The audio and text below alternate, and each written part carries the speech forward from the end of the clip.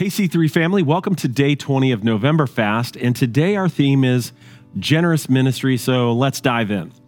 From the first time you walked into C3 Church, you've experienced a lot of messaging regarding the ministry that God has deposited in you that needs to be discovered and then unlocked and then developed. We do our best to inspire you with the idea that God wants to use you in the same ways that He used others to impact your life with His kingdom.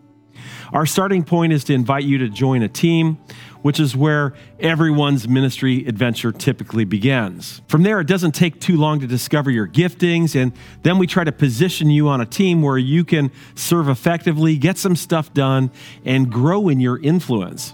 In some cases, new team members find themselves serving in front and center of the entire church, while others have a smaller visibility, maybe in a classroom teaching a class, while others may have no visibility, but they're serving behind the scenes, impacting what's being done. But in all these cases, it takes a team of all these positions to build the church and influence our community with the kingdom of God. Unfortunately, the good reasons of why we started in ministry can get buried and believe it or not, we can become self-serving instead of serving God and serving others. It happens to all of us, but it's critical that we learn to regularly self-assess and recalibrate our motives so that a healthy future in ministry can be realized. It is possible that we go from serving God and people generously to seeking validation and applause of others, self-promotion, even finding our self-worth in what we are doing and how effectively we're doing it. We may even be self-serving by using our ministry as a way to squelch the voices of internal legalism and maybe overcoming guilt for our sin.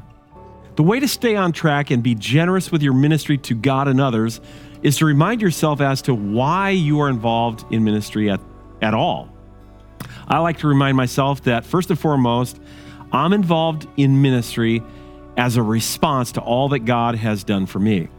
I'm not serving for someone else's response. My service is my response to the overwhelming goodness of God in my life. My ministry is a key to giving thanks for all that God has done to me unto God Himself. Secondly, I'm involved in ministry in order to be generous to those who experience my ministry. I'm pushing value that has been deposited in me into those that I serve. In 2 Corinthians chapter 9, verse 11, Paul said, "You will be enriched in every way." And I got to be honest, I have been. God has added wealth and prosperity into my life. He's been spiritually generous. He's been emotionally generous. He's been relationally generous, even monetarily generous, without question.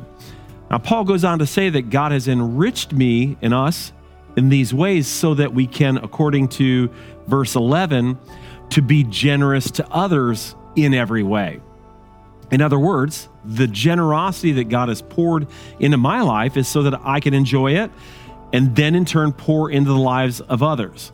And ministry is one of the key ways that we can do that. I remind myself as I'm serving to see the people that I serve becoming stronger, becoming better, becoming more spiritual, more like Christ, healthier and richer. And I want to generously serve others so that they can be better off.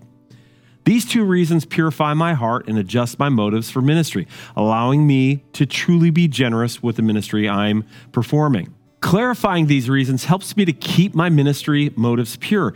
It keeps me from diluting my impact on others by being self-serving. And in the moments when I feel underappreciated and undercompensated, underrecognized, taken advantage of, tired, ineffective, or unseen, not that any of you have experienced that, but I remind myself that none of those things play a role in why I'm doing what I do. So I want to challenge you, let's be generous in our ministries. Let's be generous to those whom we're serving. Well, now it's your turn. After leaving a comment below, jump into your journal and take some time to self-assess. Ask yourself the question, what are my motives for serving? And is it possible that some of my motives are less than best? Have I picked up some bad attitudes and now I'm self-serving as I say I'm serving others? As you work through that question, list out the wrong motives that you experience and take some time to repent and declare the pure reasons for your service moving forward. This is something you'll have to do from time to time. Next, be sure to complete your reading in the book of John and also Proverbs. Then jump into your prayer outline as you pray over today's theme. Finally, offer up again this burn of discomfort you're experiencing from the fast. Offer it to God, and then ask the Spirit of God to wash over your life fresh and new and to lead you into the best steps in 2023. Let's pray. Father, I thank you so much for the opportunity we have to assess our lives, to look within and to question the motives of our heart.